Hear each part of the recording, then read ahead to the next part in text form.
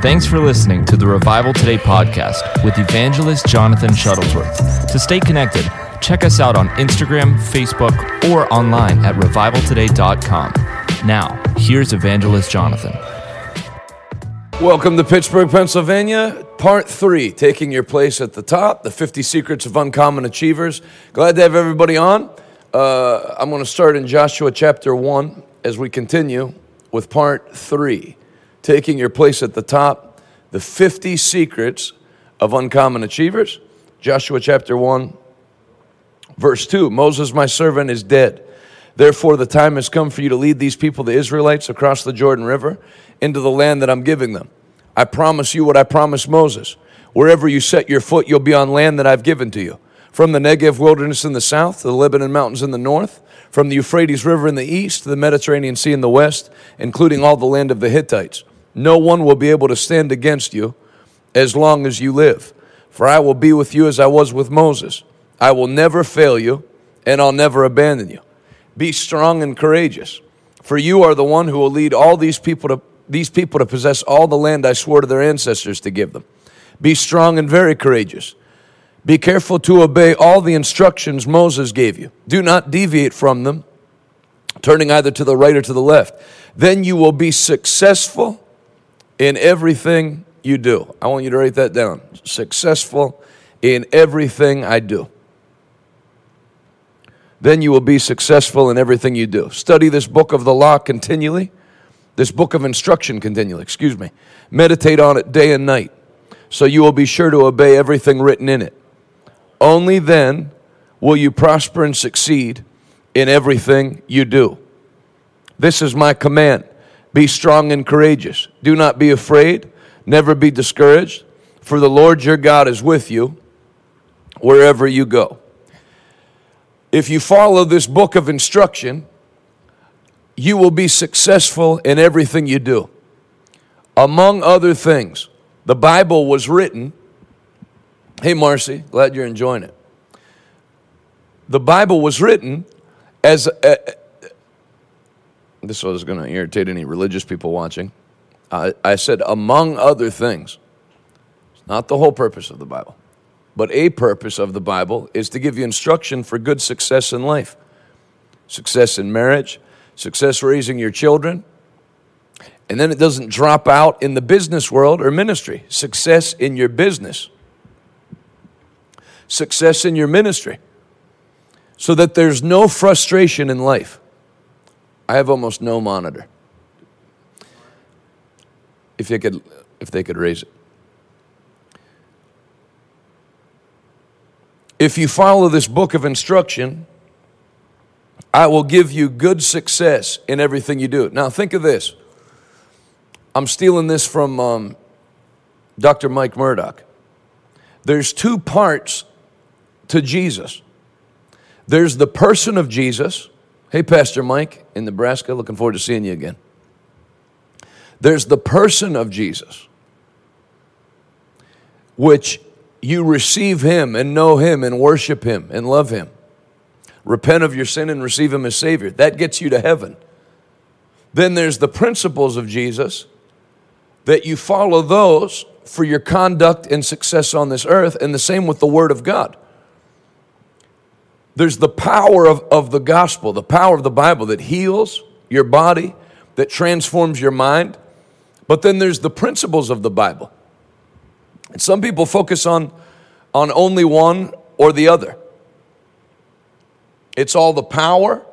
You know, I've known people. You may have known people. They know about the power of God.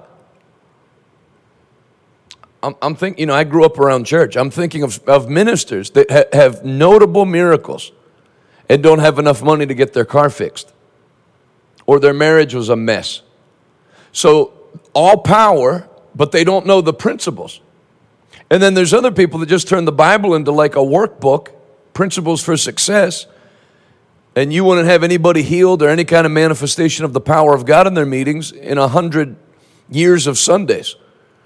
But if you get both, that's where people always flare up. You start teaching the principles of success that are clearly outlined in the Bible. Well, what about the power of God? What about healing? What about, yeah, that's in there. You have both. It's not one or the other. If you would write it down, the principles of Jesus and the person of Jesus. Follow this book of instruction. See the Bible as a book of instruction, not a book of promises, not a book that records the history of characters in here. God is no respecter of persons, so steps are repeatable. God's giving you a picture into what people like Solomon did.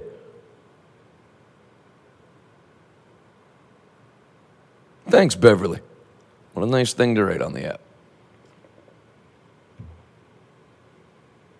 So if I do what they do, I get what they get. If I do what they did with the same heart that they had, kingdom first. I'm not doing these things because God's my business partner.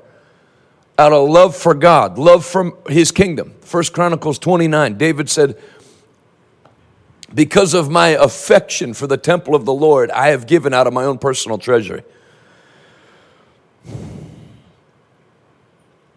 So if I let God's power transform my heart and mind to have what they had, the same motivation and intention, and take the same steps they took, then I get what they got.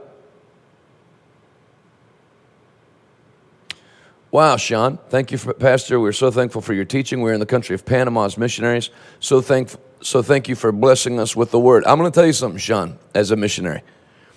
This kind of thing that I'm teaching will break you, and I don't know anything about you or your ministry, so this isn't a knock. But it'll break you out of the company of missionaries that are dependent upon other people for their finances. Imagine being a missionary that other ministries in Panama draw their resources from your ministry. That's where God will take you. That's why I entitled this, Taking Your Place at the Top. There's a place at the top for you if you're interested. You belong at the top. The Bible says so. I will make you the head and never the tail.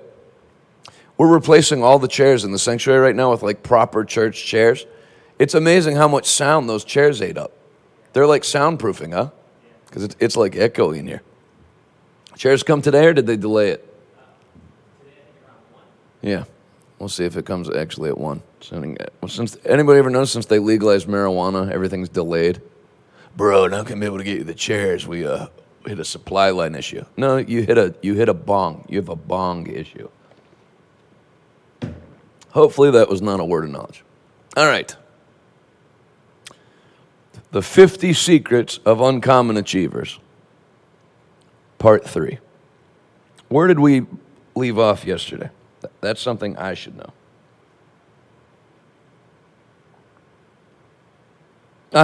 Got it. We're on number 16, correct?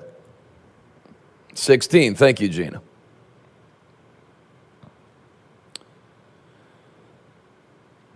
Solomon compensated, and we're drawing this out of 2 Chronicles chapter 2 and chapter 3, which we already read. If you haven't watched the other two, I would encourage you to go back and watch those. Solomon compensated and rewarded those who assisted him in achieving his goals. I want to make sure I don't have any of these twice. Turn to 1 Kings. I do have some of them twice. So sorry, I got to do a little note adjustment on the fly.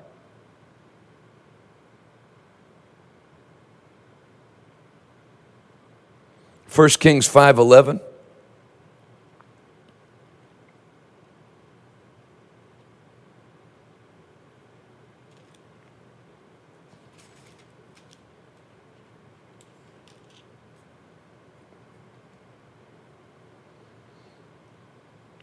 I'll start at verse 10. So King Hiram supplied as much cedar and cypress timber as Solomon desired. In return, everybody write that down or say it out loud. In return, Solomon sent him an annual payment of 100,000 bushels of wheat for his household and 110,000 gallons of pure olive oil.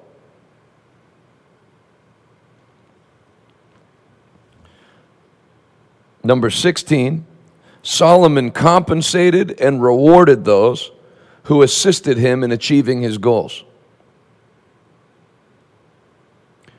There's a cliche in business, leaders eat last. You can see the same principle, come to think of it, with Abraham. Abraham led men out to battle. He paid a tithe to Melchizedek, and then he paid all his men. He didn't take all the money for himself. He paid all his men. I can't speak for business because I'm not in that world. But this is a secret that causes many ministries to flatline, is everything goes to the guy at the top. And the helpers get nothing. The common thing they would say in Pentecostal circles is, we're going to ask you to live by faith. Hey, I'd love for you to be the youth pastor at our church, but we're going to need you to come here by faith. And what they meant is, we're not going to pay you, which has nothing to do with faith. It's actually anti-faith. Because Abraham's the father of our faith, and Abraham paid his men, uncommon achievers, compensate and reward those that assist them in achieving their goals. Number 16, uncommon achievers compensate and reward those who assist them in achieving their goals. And common losers take everything for them and don't pay anybody.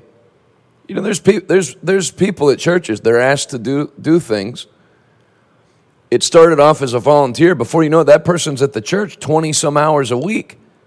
Yelled at if they're not there, and they give them, a $50 gift card to Starbucks at Christmas time. That's wrong. You're only hurting yourself. I hope on this point I can get you to cross a bridge in your mind. That every time you're trying to get somebody to help you for free, you're hurting yourself. You're hurting your mind. You're hurting your mentality. You're hurting your reputation. You're hurting people's desire to help you in the future.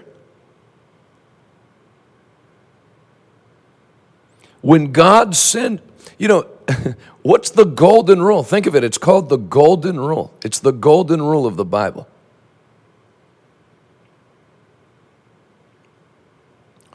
Do unto others as you would have others do unto you. I probably overpay people. I took my daughter out to a place in Pittsburgh called Primanti Brothers, which is a glorified bar, last night for dinner because Adalis is on a trip for the ministry. She comes back today. So I have sole custody of her for 48 hours. And I took her to check the news with me, which starts at 10:30, got over at 11:30, and I thought, she hasn't eaten since lunch at school. So I said, have you had dinner? Yeah, have you had dinner? As if she ran out and fixed a meal for herself or went out with friends. She's 9. Obviously, she hasn't had dinner. I was with her the whole time. I said, all right, let's go. Well, there's just a bar that's open. Well, if anybody's been to Pittsburgh or lives in Pittsburgh, Primanti Brothers just raised their prices, but it's still insanely cheap. We got our bill. It was $12. I got 5 boneless wings, and she got a kid's pizza, and she got a Sprite, and I got a water. So now think of it. What's the tip on a $12 bill? If I do 20%, which is considered generous, it's $2.40, which is 20%. But the guy was so nice. He's in his early 20s. And I thought, how do you give somebody $2? I'm not saying you have to. This is not part of this point. I'm just saying this is to talk about the golden rule. If I was that guy, what would I wish someone would do for me? Not $2.40. Then you just start thinking about how many people probably stiffed him that day and didn't tip him. He was such a nice guy. So I left him a $50 tip, which I was debating between 50 and 100. Sometimes you can give people, if you give them too much, they resent you for it. It's weird. I'll tell you what I mean. Found out that guy's a preacher, comes in splashing his money around. They actually aren't thankful you give them a big tip. You're splashing your money around. I've had that happen before. Comes in here dropping $100 bills on the table.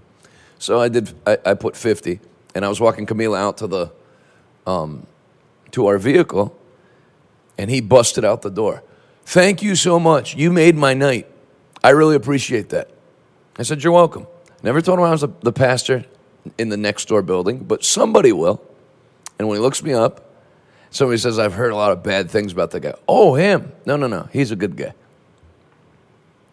Do unto others what you would have others do unto you. I think because I had people have me work on staff at their church and paid me $10 a week for gas, back when gas was 89 cents a gallon, but still it's not like I was getting a $10 bill jumping up and down.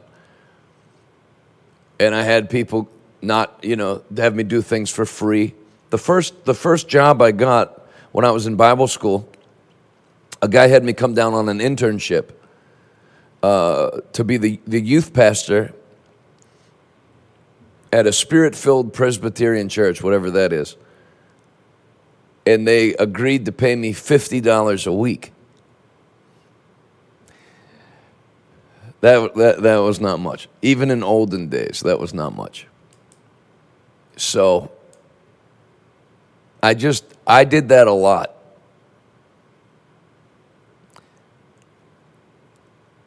I got a very low salary when I got out of Bible college.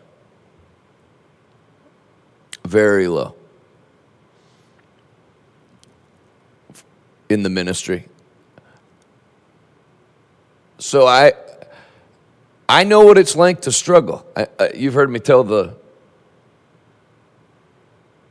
that's why when people don't say that they're not interested in success, I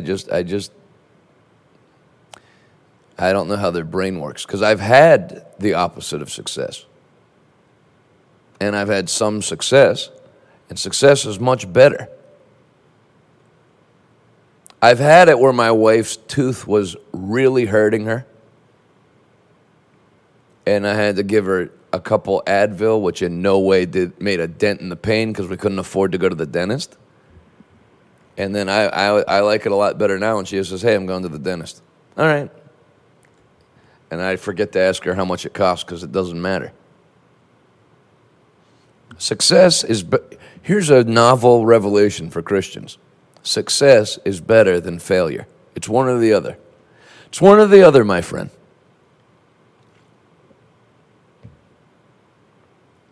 So you got to pick what you want. God said if he had his way, he'd give you good success.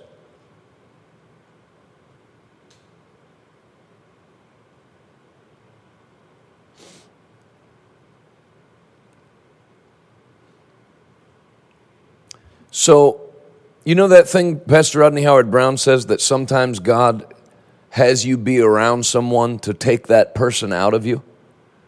I think I was around so many people that shortchanged their ministerial staff that it took that out of me. I made up my mind when I was like 23. When I'm in charge, people are going to be blessed who work with me. I mean, that guy at Permani Brothers doesn't work for me. But he did in a small way help me accomplish my goal of getting my daughter dinner. Think of it. I came there at 11:30. He could have went, we close at midnight, bro. Kitchen's closed. He didn't even say, you're going to have to order in the next 5 minutes because we're shutting down. It was, hey, no problem. Told me a story about how he took his nephew out late for dinner the other night because he got caught up doing something. Do unto others what you would have others do unto you.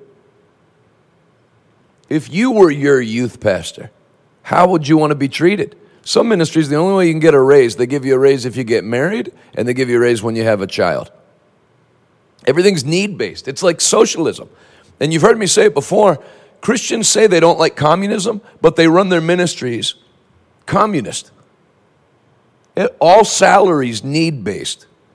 Oh, I heard you're getting married. We're going to bump your salary up. Oh, I heard you're having your first kid. We're going to bump your salary up. That's Democrat. That's welfare. Compensation should be performance-based.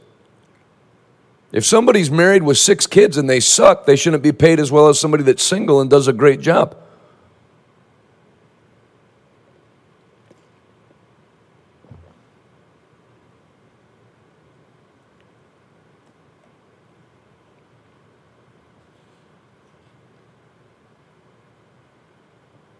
Number 16, uncommon achievers compensate and reward those who assist them in achieving their goals. Thanks, Romeo. Appreciate that. He said, Jonathan has kind eyes. I don't think that's ever been said in my 41 years on this planet, but I'll take it. Uncommon achievers compensate and reward those who assist them in achieving their goals. During COVID, everybody in this ministry got raises and bonuses. And I probably should go into that. When COVID hit, it looked like we were going to get arrested. And when I say we, I mean me. It looked like the walls were closing in. It looked like they were going to do here what they did in Canada and Australia, and I'm sure they wanted to. And we were able to play a small hand in keeping that from happening. So I decided, if we're going to get arrested, I'm going to run my mouth doing broadcasts. How many of you, by a show of emoji hand, came across me during COVID? So I made up my mind, I'm going to run my mouth. I'm going to speak out against this stuff until they take me in. I'm going to curse it. I'm going to expose it. I'm going to do everything that I can. Well, I felt the Lord speak to me, deal with people's spirits in the day and deal with their minds at night. So this is the day program. We did this like this. Then we did check the news at night. Then if you remember, Pastor Rodney, when he was behind the green desk, asked me to come on with him 3 or 4 hours a night. So I'd go on with him from 7 to 11. Well, it starts dawning on me that my staff is basically, they're with me in the daytime doing programming 11 to 1. No. Was I doing a separate show in the afternoon? Yeah, I think I was doing the morning program, 11 to 12:30 or so.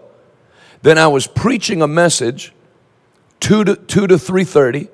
Then going on with Pastor Rodney, 7 to 11. Then doing Check the News, 11:30 to 1 in the morning. And then they'd come back and do Kofi's prayer show at 6 in the morning.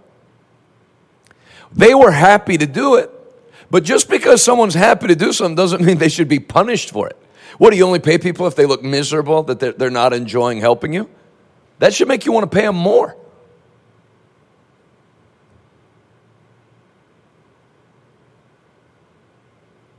So when it dawned on me that they were working a lot, I mean, we were living there. We were eating our dinners together there at the old studio. I started giving, and we were happy. Now, and then think of this. Because we were on the air so much, and everybody's ministries were shut down, our giving to our ministry was going through the roof. So I started passing out bonuses left and right. I'd come in and say, hey, everybody gets an extra $5,000 for your service these last 2 months. Sometimes I like bonuses better than raises, because if they add $5,000 to your salary, you don't really, what do you pick up? After taxes, a few $100 a week. You don't really, $200 a week. You don't really see it.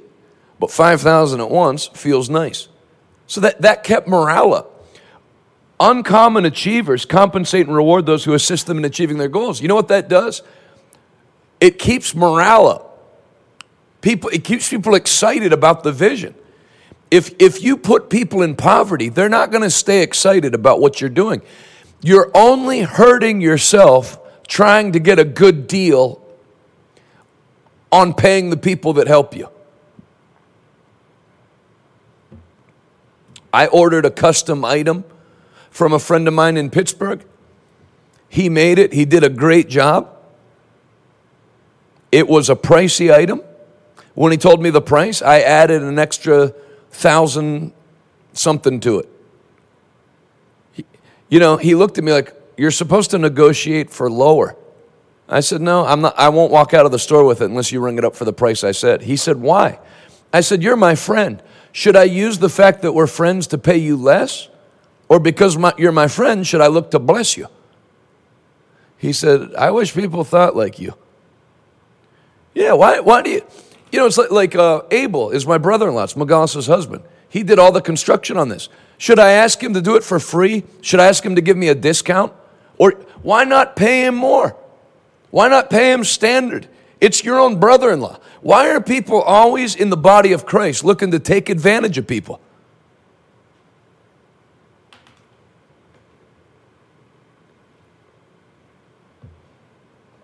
Those were great days.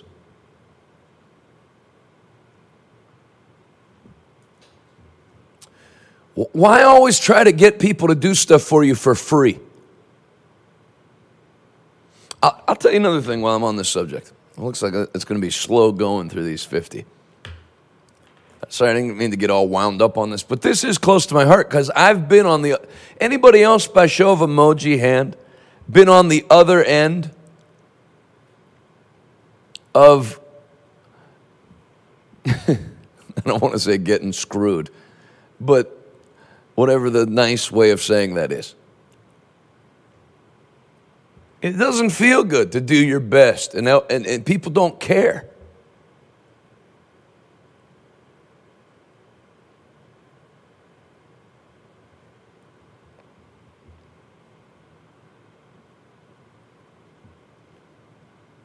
So when you're in a position to bless somebody,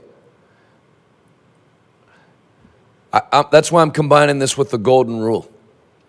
Put yourself in their position, the painter. And I'll forget business for a second. In the ministry, doubly so. I will never allow an unsaved person to do work for free here.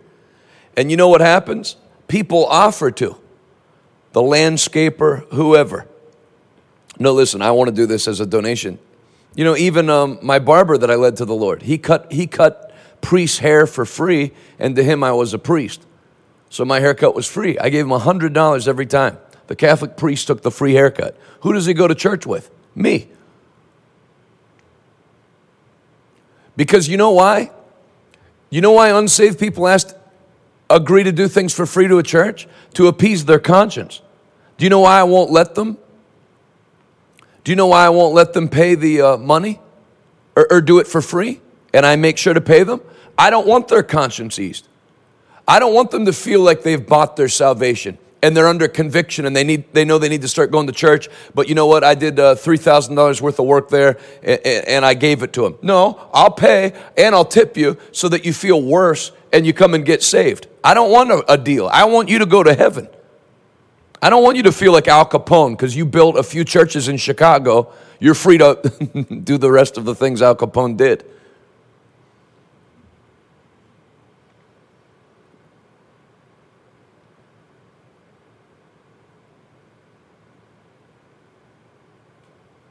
You're only, now let's dial it back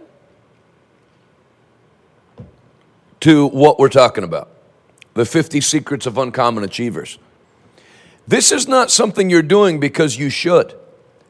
You are only hurting your own endeavor to not compensate the people that are helping you and compensate them well.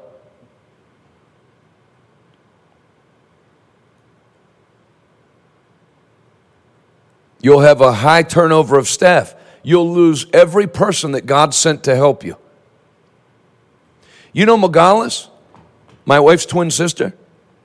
She runs this whole operation administratively. She is paid like an executive.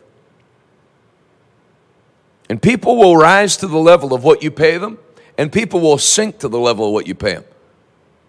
Let me tell you, if someone's paying me volunteer wages and giving me a gift card once a year, I'm not showering before I come in. You know what I mean? I'll come in when I want, and I'll work till I don't feel like not working anymore. But when you're paid, you know, people rise to the level of where you treat them. Nice office, nice furniture. And then if you notice somebody slipping, you fire them. That's right, Georgianne. It's another Bible principle. This is not my principle. A laborer is worthy of his hire. It's unscriptural to not pay someone for working. It's not scriptural. The laborer is worthy of his hire. Don't muzzle the ox when he's treading the grain. This, and I'm going to get into another point if I'm not careful here. Hire quality people and pay them at the level they are.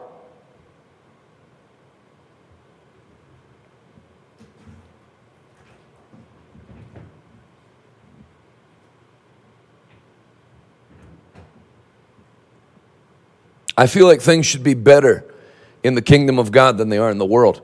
If you hire somebody away from an executive position to come work at your ministry, it should be a step up financially, not a step down. Stop trying to get deals at the expense of other people.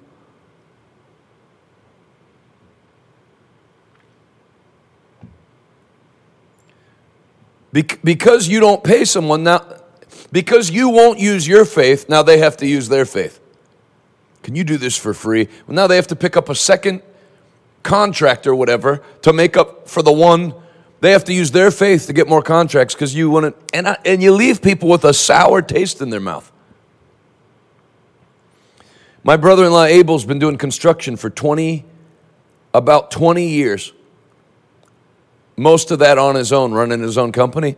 The only construction job he ever got stiffed on was by a pastor. I'm sure that pastor just assumed, hey, you know I'm a pastor, right? It should be free. We shouldn't have, no, the Bible says you're to pay. All right, that's enough of that. Uncommon achievers compensate and reward those who assist them in achieving their goals.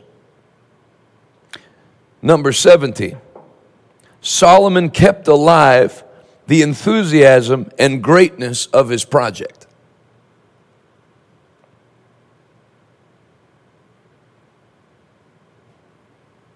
First Kings 8, 17 to 20. I'm borrowing this heavily. Remember I told you that I'm going to get to some of the points I wrote. These are all from a message Matthew Ashimolowo preached.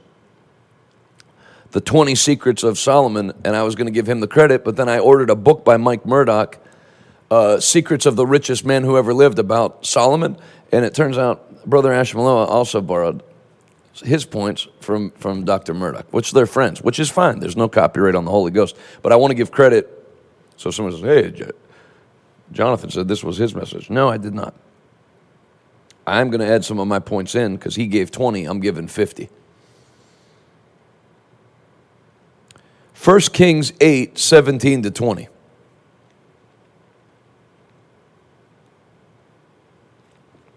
Praise the Lord. 1 Kings 8, 17 to 20. Then Solomon said, my father David wanted to build this temple to honor the name of the Lord, the God of Israel. But the Lord told him, you wanted to build the temple to honor my name? Your intention is good, but you're not the one to do it. One of your own sons will build the temple to honor me. And now the Lord has fulfilled the promise he made, for I have become king in my father's place, and now I sit on the throne of Israel just as the Lord promised. I've built this temple to honor the name of the Lord, the God of Israel, and I've prepared a place there for the ark, which contains the covenant that the Lord made with our ancestors when he brought them out of Egypt.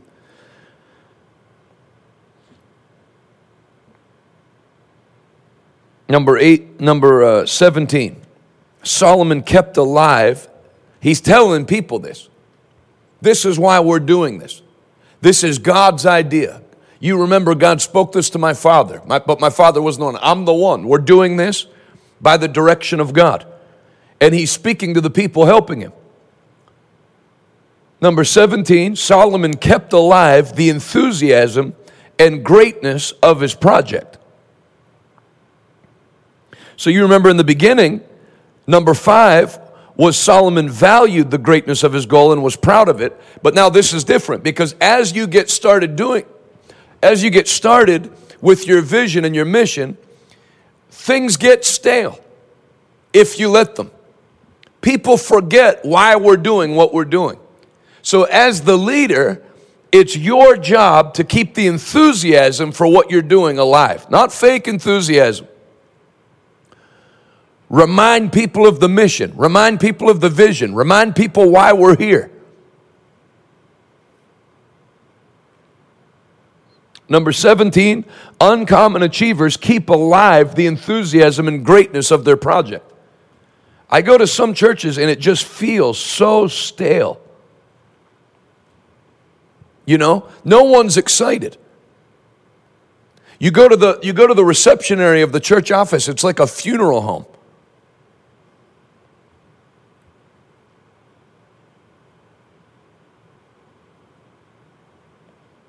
Can I help you? You have an appointment to see the pastor. All right, let me make a call. Pastor, there's a gentleman here with a chain on. He said he wants to see you. Okay. He said you can go back. All the joy's gone. I'm going to give you another scripture that just popped in my spirit. Turn to the book of Joel, chapter 1.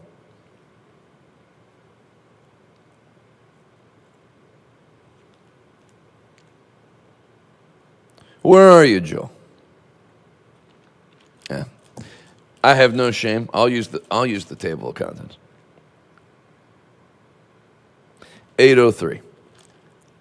I give it 2 passes and then I cheat. 803.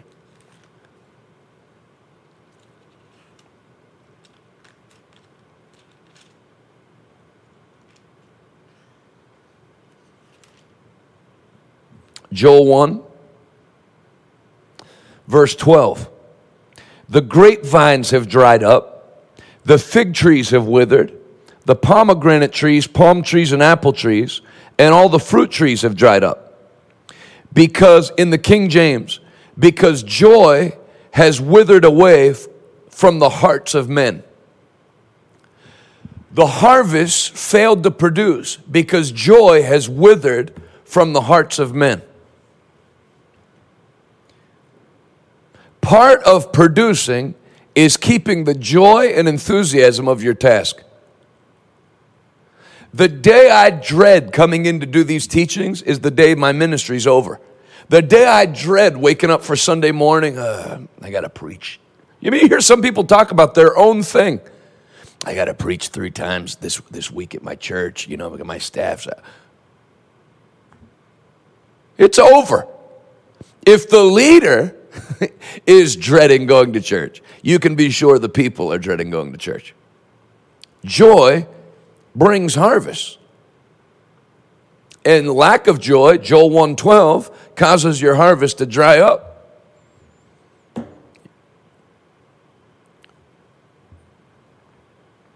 Nehemiah 8:10, the joy of the Lord is your strength. Joy brings you strength.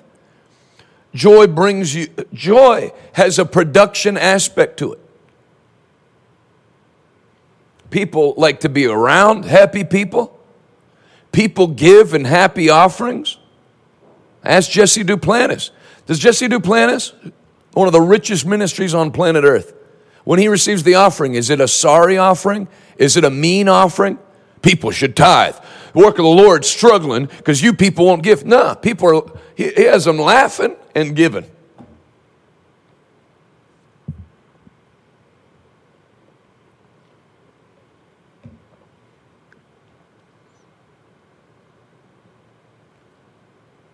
"17. Uncommon achievers keep alive the enthusiasm and greatness of their project." We're not going through the motions Sunday at this church. Somebody write in the comments, what's our mission for Resurrection Sunday? We'll see who gets it first. And then once Resurrection Sunday's over, I'll have further direction where we're going from there. We're reaching, we're climbing, we have enthusiasm, we're going for it. 1,000 people, there it is. That's right. There's a vision. There's enthusiasm behind it. Uncommon achievers I had a guy in line at the restaurant in front of me turn around a couple days ago and tell me how he wants to help me get to 1,000 people. He doesn't go to my church, but he's coming this Sunday. Get it out there. Where are you pushing for? If you have no goal, you're sure to hit it. What's your target you're going for? Does your staff know? Do the church people know? What's the vision of the church? To show up on Sunday and have a timely service that gets out in a decent amount of time? Keep the enthusiasm and greatness of your project alive. Number 17, uncommon achievers keep alive the enthusiasm and greatness of their project. Now I'm going to go out of order here, and I'm going to give you another one. So that was what? 17? So here's 18.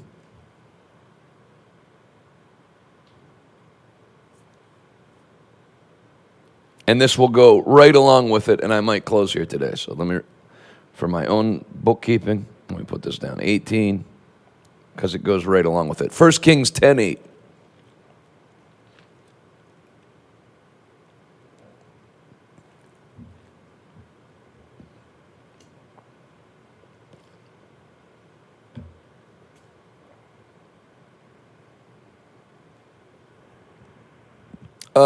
Start up at 6. This is when the Queen of Sheba visited Solomon. 1 Kings 10:6. She exclaimed to the king, "Everything I heard in my country about your achievements and wisdom is true. I didn't believe what was said until I arrived here and saw it with my own eyes. In fact, I had not heard the half of it. Your wisdom and prosperity are far beyond what I was told." Verse 8, underline this. Write it in the comments if you would. How happy, there's an asterisk. I hate that. It means they changed it.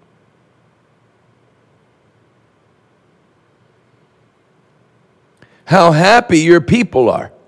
What a privilege for your officials to stand here day after day listening to your wisdom. I'm reading the King James, New King James. 1 Kings 10:8.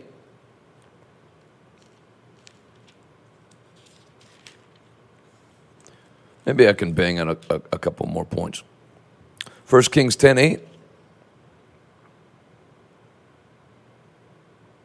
Happy are your men. See, New Living, how happy your people must be. No. Happy are your men, and happy are these your servants, who stand continually before you and hear your wisdom. Number 18, Solomon only hired happy people. If you're sad in this ministry, you're fired. Something's wrong. It's amazing how many ministers I've known, or Christians, who it looked like they were, well, okay, let me stick with ministers. They had a powerful ministry, had miracles, great preachers. Then you found out they were in sin. And me and Adalis have said this to each other several times when it would come out, because it was a shock. And we say, you know what though? They were never happy. Happy are the people whose God is the Lord. When someone is sad, their salvation's questionable. I know that sounds harsh, but about 80% of what I say sounds harsh, so you should be used to it by now. But it's true. If the Bible says, happy are the people whose God is the Lord, and in his presence is fullness of joy, and joy is a fruit of the Spirit, then when somebody's walking around sad, they might need help. Then get help, get delivered, and be happy again. We're not talking about congregants. We're talking about the people that you hire to work with you. The Queen of Sheba, listen to this now. When the Queen of Sheba met Solomon's staff, she remarked, how happy your servants are. Maybe in her palace, everybody was very serious because they didn't know if they were going to get beheaded or not.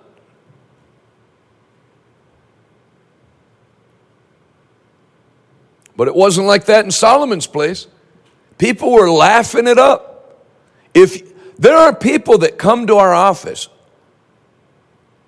who don't go to this church, and they drop by quite a bit to hang out. We have no shortage of people coming in to do stuff. People like being here. It is a happy staff. It is a joyous staff. I've had many people remark about it. People aren't tense. Number one, if you pay people, you can tell when you meet people's staff if they're underpaid. Hello, nice to be here. You know, they have the weight of the world on them. They're not happy. Number 18, 50 secrets of uncommon achievers. Number 18, uncommon achievers only hire happy people. I would rather have a happy, unsaved person working at this ministry than an unhappy Christian, because I don't believe they're a Christian anyway. If you're sad, I don't believe you're a Christian.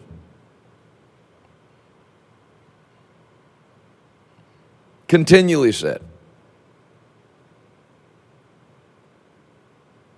David had his wives and family kidnapped, and in the same day encouraged himself in the Lord and put on the garment of praise for the spirit of heaviness. If you want to be miserable in life, hire unhappy people. In the ministry, in business. I don't care. Someone said, how do we get more joy? Hang around joyful people.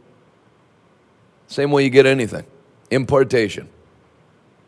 Guard your company. I minister to depressed people, but I don't hang around them. Who you minister to and who you have around you on a continual basis are two different things.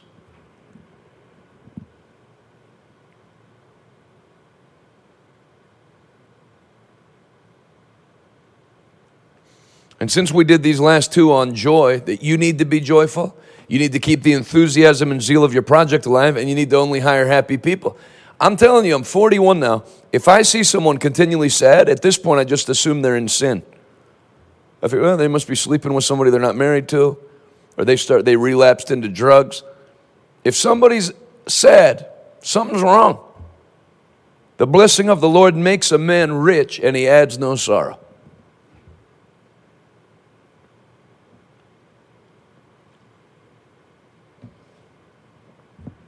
So I won't do any more points. I'm going to close by answering that YouTube commenter's question. How do you stay joyful? Control your atmosphere. These are points under number 18. Number 1, learn to control your atmosphere. You never feel good talking about bad things. I'm going to give you an example. And you do feel good. Write this down. Number 2. Say right words and right feelings will follow. Don't wait till you feel good to say good things. Say good things and good feelings will follow. Let your words be the engine that runs the locomotive, not your feelings. Is this man the son of Tiff Shuttlesworth? Never heard of him.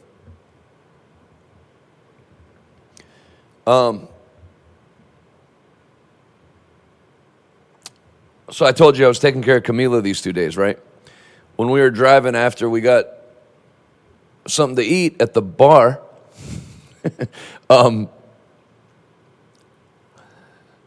we're driving home and I could tell she started, and then you know how things work. I mean, I might have not known this 3 years ago, but I got a pretty good grip on things now. She just ate. You got that, after you eat, you get that, tiredness that comes on you, and she starts missing her mother, right? Do you know how I snapped her out of it? I said, Mommy will be home tomorrow. That doesn't help. She misses her now. So I didn't say any of that. You know what I said? What are your 5 best memories that we have together? Her eyes lit up. Oh, the time you took me to Disney by surprise. One time I flew her down with me to go. I was preaching at Pastor Rodney's, and I took her with me. Just me and her. It was the first time we ever traveled together. And I landed in Tampa, and we got our bags at 6 o'clock. And I thought, you know what?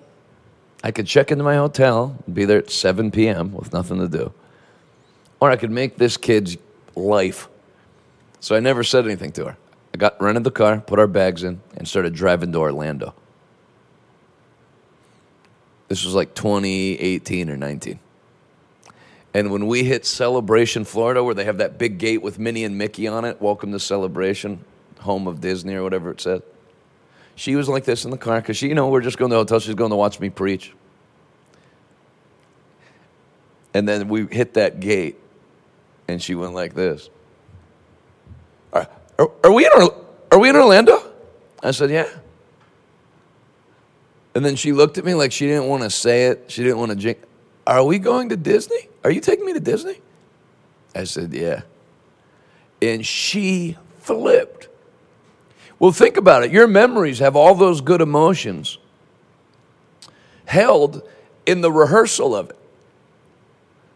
Sometimes I have more fun planning a vacation than I have on the actual vacation, looking at the restaurants on Yelp, thinking about it. What you meditate on will control your mood, man. So that was her first answer. All right, that's the first one. Tell me another one. Well, she rattles off 4 more. Well, nothing more said about I miss mom. And the funny thing, she went from being tired to energized. Joy brings strength. So, what are your 5 best memories? Do you have photographs from any of them? Put them up in your office. Put them up in your house. Don't have a photo of your brother that passed away up in your living room. Have it somewhere where you can look at it when you feel like it. Not someplace that snaps you out of a good mood every time you come into your own living room. 2 of my favorite places, if not my 2 favorite places on earth, are Lake Powell in Page, Arizona, and Sedona, Arizona. There was an artist who took pictures where they printed on that like metallic paper that when the light hits it, it looks like alive. I bought 2 of his portraits. I think it cost a lot. $2,200 for two pictures. They're big. I was going to have them framed and put in my office. So Dallas put them in the house in the living room. I'll get more next time I go back to Arizona for my office. I didn't pay $2,200 for pictures. I paid $2,200 to be continually in a good mood. When I look at those pictures, it makes me happy. Control your atmosphere. Don't listen to music written by suicidal people. Talking about K-Love.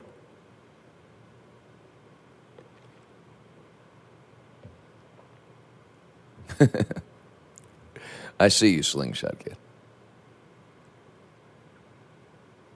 Monica said, who are on those pictures? Nobody. It's a picture of a lake and canyons and a picture of a mountain with flowers, wildflowers.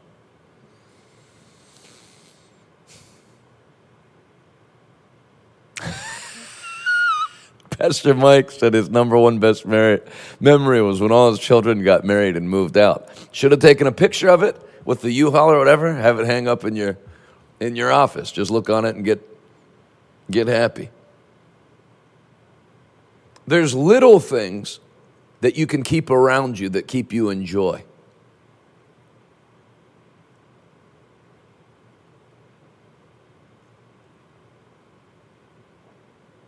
Keep a photo album on your phone, a separate photo album that's just entitled Great Memories. Take pictures off of great times you've had. I was looking at a picture yesterday I took Adonis out for an anniversary dinner. It was either 2018 or 2019 at a very nice restaurant in Scottsdale, Arizona, and we both looked so happy. I took a selfie of us sitting while they were getting our table ready. There's stuff you can just look at and snap yourself. Think of this. There's things you can look at that will immediately snap you from a good mood to a sad mood or a bad mood or an angry mood. There's people you can show me a picture of them that stole 10 grand from me when I was young in the ministry. I will immediately not be happy anymore. Yes, I've forgiven them. I don't want to see their face anymore. I'm trying to forget them. Please don't show me a picture. And then just like you can do that. So why use it negative? Talk about a good memory you've had to somebody. Talk about your dreams. Now, we're talking about backward thinking. How about forward thinking, which is much more scriptural? Get a picture of where you want to go in life and hang that up.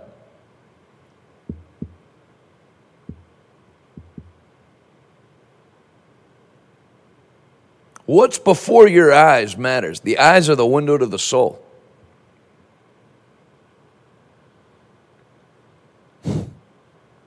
Put pictures up that make you laugh.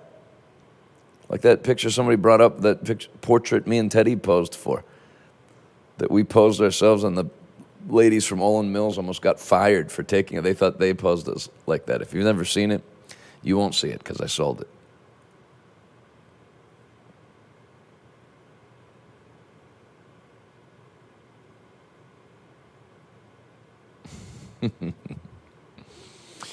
If you can learn to control your mood,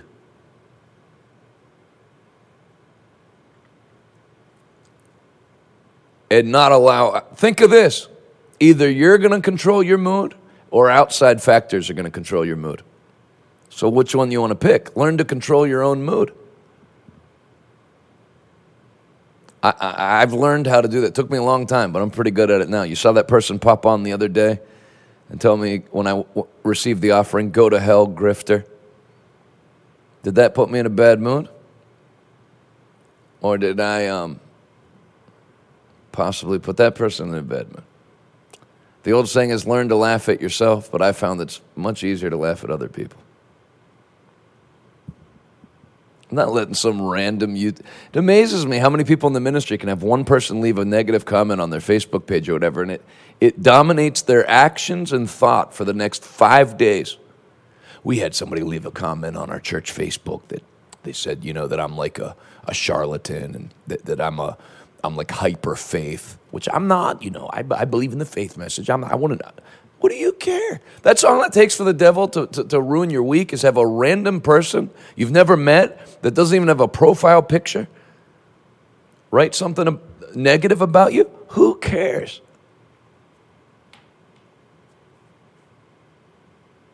Who cares? My Uncle Ted Shuttlesworth Sr., he's the first person I've ever seen that was in the ministry. So not that I'm blaming him for my behavior, but he's the first person I've ever seen where somebody would come up angry about something that he preached. I didn't agree with that. I didn't like what you preached when you said this. And you go, who cares? Who cares what you like? And I thought, man, I've never seen somebody. No, normally, well, maybe we could go out to lunch and talk. Who cares what you believe? I've sown the seed of God's word. If you don't receive it, you're free to go about your business. I never saw somebody not affected by other people's opinions. Most people you meet are slaves to other people's opinions.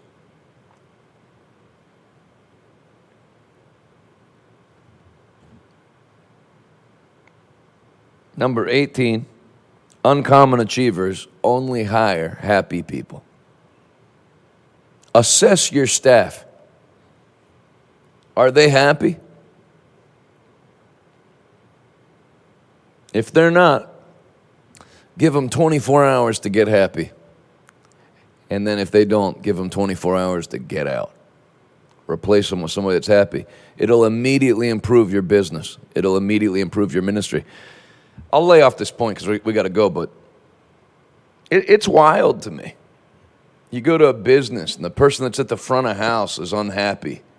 The person that, I'm telling you, man, if I had a franchise, I would routinely drop by my franchises to see who greeted me, how I was greeted. You ever walk into a store that closes at 9 o'clock at 8:20 and them tell you, we close in 40 minutes, just so you know. Yeah, I know. You can close now for good for all I care. That's how you welcome me. You hire people to go work. You got your life's work invested in a store, and you've got people running out employees. Not only are they not selling, they're making people feel unwelcome. What did I walk into your living room? We're going to bed soon. You can't figure out why your revenue's down. Man, we have a good product. We opened up in a high traffic area. Yeah, you got some jerk that the first you walk into your store, your shop, makes people want to go do business elsewhere. If you can't tell, I have trouble letting things go. There's a really good restaurant in Pittsburgh. I've never eaten there because of how I was treated the first time I went in. You know, I walked in, no hello. I need to get this under the blood. Maybe I'll be at the altar at the prayer service, just getting rid of this. I walk into the restaurant, no hello. How many in your party?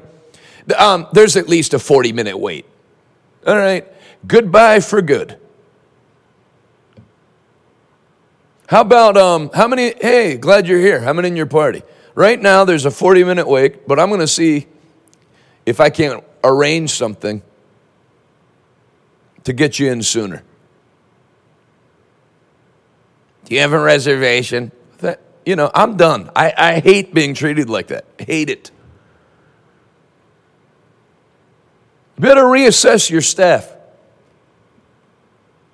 There could be people in your staff that are holding up your harvest, and you don't even know it.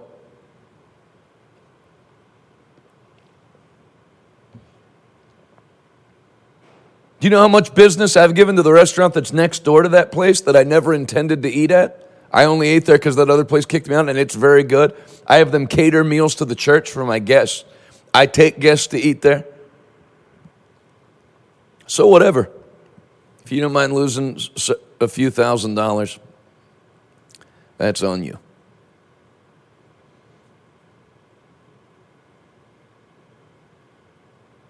Better watch your staff. I'm going to tell you, if I owned a restaurant and somebody said, just so you know, there's a 40-minute, to people that walked in, they'd be fired before they finished the sentence. I'd say, hey, get out of here. Don't ever come in here again. I'd fire that. Now you can see why I have people that deal with the employees as a middleman between me and them. If I had my life's work, if I had taken out, good Lord, if I took out a $2 million loan like people do that open a restaurant and paid for all that kitchen equipment, and I had some, what words can you say as a born-again Christian? If I had some person at the front running people out, I'm telling you, you better reassess your staff. You better walk through the front door of your church on Sunday in disguise and see how you're treated when you walk in.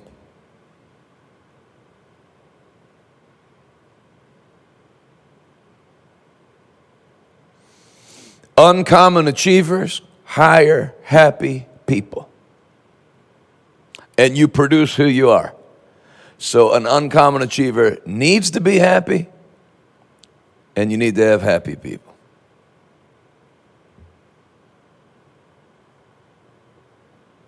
I have trouble letting stuff go, but the Lord helps me. I have like an 8-year-old at the grocery store look at me the wrong way. What's your problem?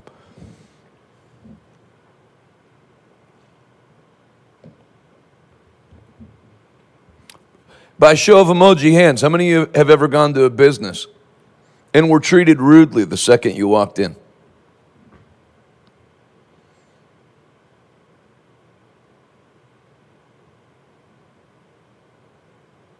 I know it's like a sales tactic at upper end stores. I don't like being treated like that. Can I help you, sir? Are you looking at the size or the price? Hey, listen, I know you work at Louis Vuitton, but you're not Louis Vuitton. You're a sales, you're a retail worker. Okay? So don't talk to me like you're King Louis from France in the 1600s. And have the power to take my head off. Not in the mood. I was at a Louis Vuitton store. It was the first thing I ever bought from Louis Vuitton for $1. I was coming back from India, I think, and I had a layover at the London airport. So I figured since I was gone for like 10 days, I'll bring her back something nice. So I went to Louis Vuitton, and nobody would wait on me because there were like sheiks in there and stuff, and I just finished like a 15-hour flight, had like a zip-up tracksuit on. I looked like I was just discharged from a methadone clinic. I looked like it was orientation day at Teen Challenge Brockton. So nobody would wait on me. So I found a trick to get people to wait on me. I took one of their most expensive purses and started tossing it in the air and catching it. And I got someone to come over like this. Sir, can I help you? Oh, yeah.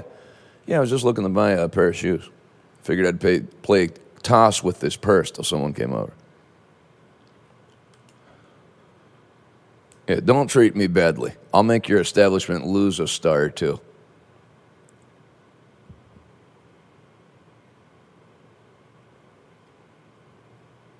Since I'm confessing, I think I was 27 or 28, I got thrown out of a restaurant because I didn't like how I was treated. And I let them know in front of everybody in the middle of dinner service. They paid, Teddy was there with me and our two wives. We went out for a nice dinner. We'd probably already eaten about $300 worth of food. We were celebrating something. I think celebrating that we were able to pay our rent on time or something. And the manager said, if you could leave. I said, I haven't paid my bill yet. They said, we'll take care of it. So there's a little trick for you. If you want to eat at nice places and not pay the bill, order a ton of food to eat and then get thrown out. On that note, Father, you've been so good to us. We thank you for good success.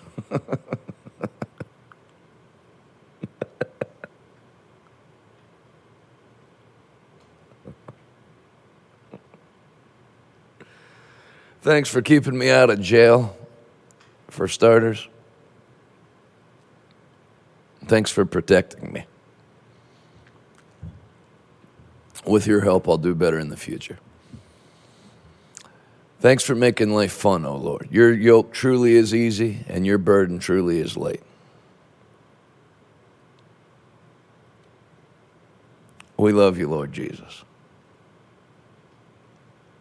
We give you glory. Bless everybody who's here.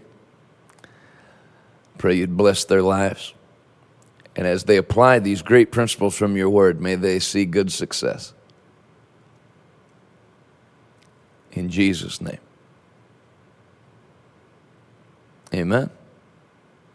If you've never given your life to Jesus Christ, and you want to surrender your life to him, they're going to put a number at the bottom of the screen. I want you to call it and take care of that today. There's great people standing by, waiting to pray with you. Please call. I'm talking to you on YouTube, Facebook. Call this number, 412-440-1412. Receive Jesus Christ as your Lord and Savior.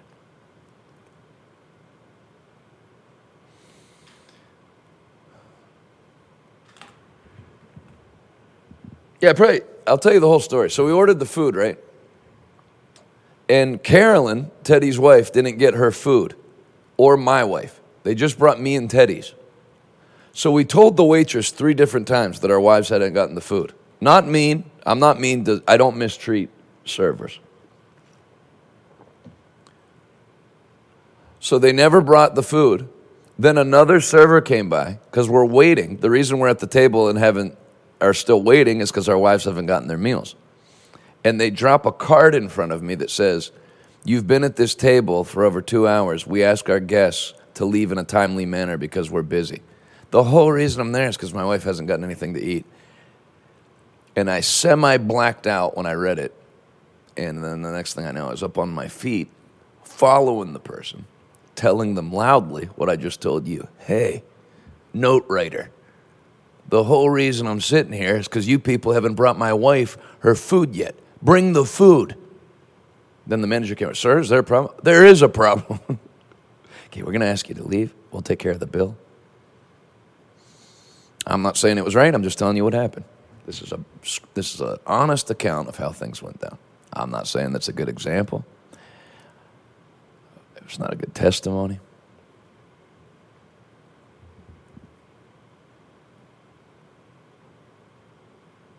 But we ate a lot of food. We ordered one of those seafood towers.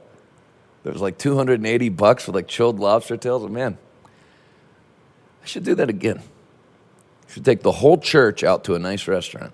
Then when it comes time to pay, just start flipping tables, kicking people. If somehow that story inspired you to give, here's the ways you can give. Underneath Revival Today, there's the easiest way to give.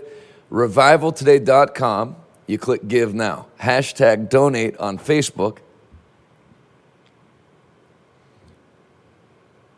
You can text RT to 50155.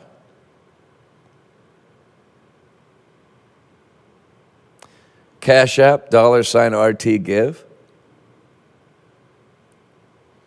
Venmo, @RT Give. I mean, how do you hear a story like that and not want to sow seed into the work of the Lord? PayPal, revivaltoday.com/PayPal. If you'd like to, if you'd like to give by cryptocurrency, you can scan this QR code.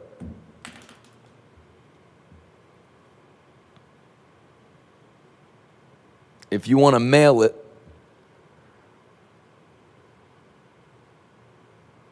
somebody said, how did everyone else react? I don't know. At the time, I had tunnel vision.